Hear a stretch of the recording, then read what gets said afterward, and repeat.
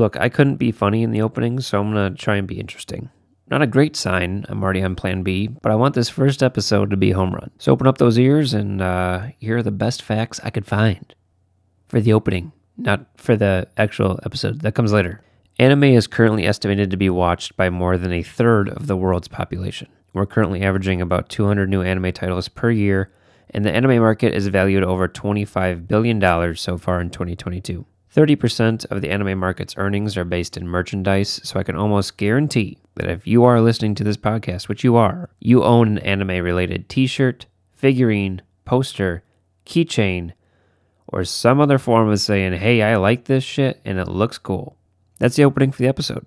And the rest is less researched and more my opinion, but I want to make sure you learn something from this. So there you go.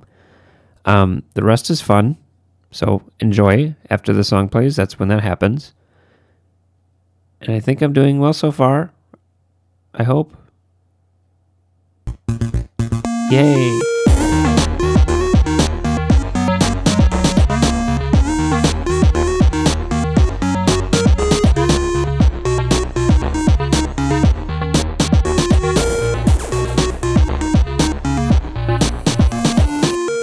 Welcome to Fruit for Thought, a new experimental, I don't even know what we're going to call this, essay format, I suppose.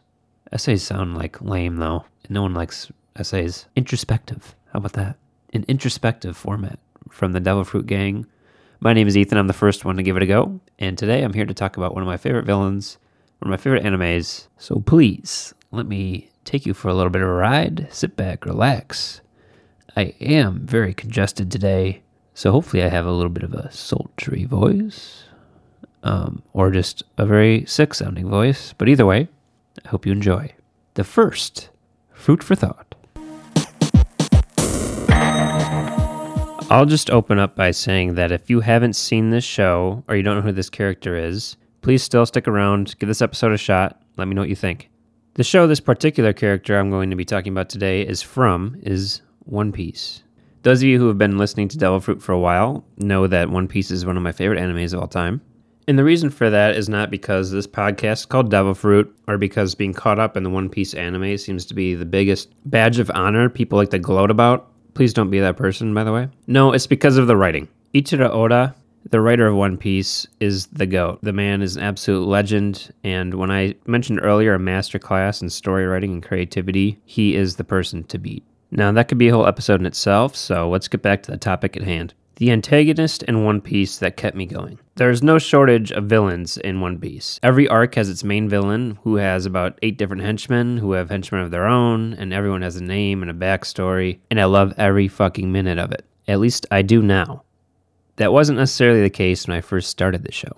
I started watching One Piece in 2015. The anime started airing in the US in 1999. For me, going back to watch an anime about pirates that wasn't as crisp and flashy as a lot of the new modern anime of 2015, I wanted to be hooked right away. Now, this particular villain also appeared for the first time in the anime in 1999.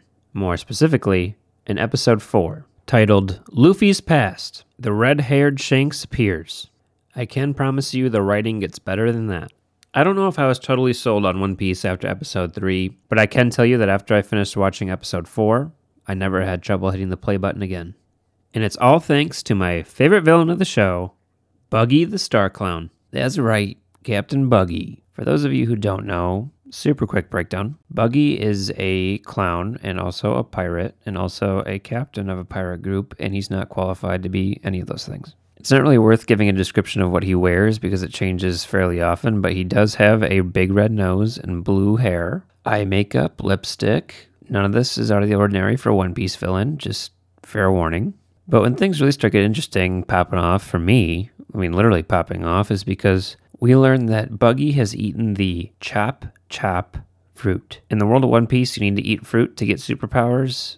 Moving on. So Buggy can separate his body parts, and I know how that sounds, but it's really not gruesome. It's almost like his joints have magnets, and he can give them like a negative or positive charge. Buggy fights a very strong swordsman from the series. It's one of the very first episodes. He talks some smack and almost immediately gets diced up and cut by the swordsman. Everyone thinks that's that. He's dead. 15-year-old me is closing my laptop, thinking I should probably put some pants on and go to bed. But his crew starts to laugh. And needless to say, I don't close the laptop. Buggy has a pretty large crew at this point of his own pirates, and they know it, I know it, something's up. The swordsman's standing there looking around, asking what's going on. I'm thinking the same thing. What the hell? You just killed the only character cooler than you. I'm pissed. Then what do you know? A sword stabs through the swordsman's side. And just so you can visualize it, Zoro cut off Buggy's arm, as well as various other parts, and his severed arm is now holding the sword in Zoro's back. And this was just the beginning of my love affair for Buggy the Clown. Now, Buggy's in and out of the series multiple times through different story arcs and episodes, and every time he's on screen, I'm soaking it up, and I want to know more. So I'll give you a quick briefing on what I do know. Buggy grew up as an apprentice, one of two, on the Pirate King's ship. The Pirate King is a man named Gol D. Roger, who you can think of as the main trailblazer for these young people attempting to become pirates. In a lot of ways, Buggy won the lottery by being with this guy. So he's set up for success, he has a good friend with him, and one thing you need to know about Buggy, he loves money. Like a lot of pirates we know throughout history, he's looking for that booty, and Gol D. Roger has it. So after an exhibition, Buggy learns that they have a couple things of interest on the ship. One of these items is a treasure map, the other is a devil fruit. They do not know which kind. All he does know is they are both very valuable, so he makes a plan. Many pirates, in fact most pirates in this era, are somewhat afraid of devil fruit because not all abilities you can get are seen as a reward, but more of a curse. The catalog of devil fruit at this time in the known world must not be that extensive, so most pirates take the easy way and sell it for buco dollars. Big money. Well, Buggy has a plan to do this on his own. He stands in front of the pirate crew, raises the fruit above his head, and announces in his loudest, what is probably at this point also 15-year-old voice, "I'm eating the fruit," and he chomps it, munches it all up. He swallows and announces he doesn't feel anything, and it must not be the real deal. Well, that night we find Buggy alone, hiding in the lifeboat on the ship. In one hand he has the treasure map, in the other hand he has the real devil fruit. As he's looking these things over, planning his escape, the other apprentice on the ship, Shanks, comes up behind him, asks what he's doing. Buggy freaks and shoves the fruit. Where? Where would you hide a fruit when you're alone on a lifeboat? Why, in your mouth, of course. Yeah, he shoves it in his mouth. I think you probably know where this is going. Shanks scares him again, and he accidentally swallows. And in the moment of his panic, he lets go of the map, which floats away. And now you have a better understanding of Buggy's personality, as well as how he got the chop fruit abilities. So understandably, you're wondering, how does this all relate to how Buggy saved the show for me?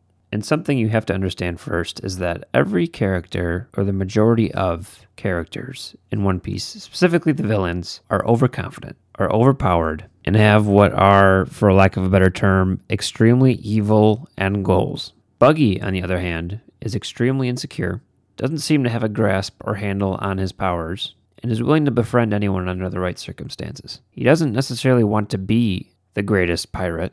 He doesn't understand why his crew believes in him, even though time after time he proves he's worthy of being a captain, and is now worthy of being an emperor of the sea.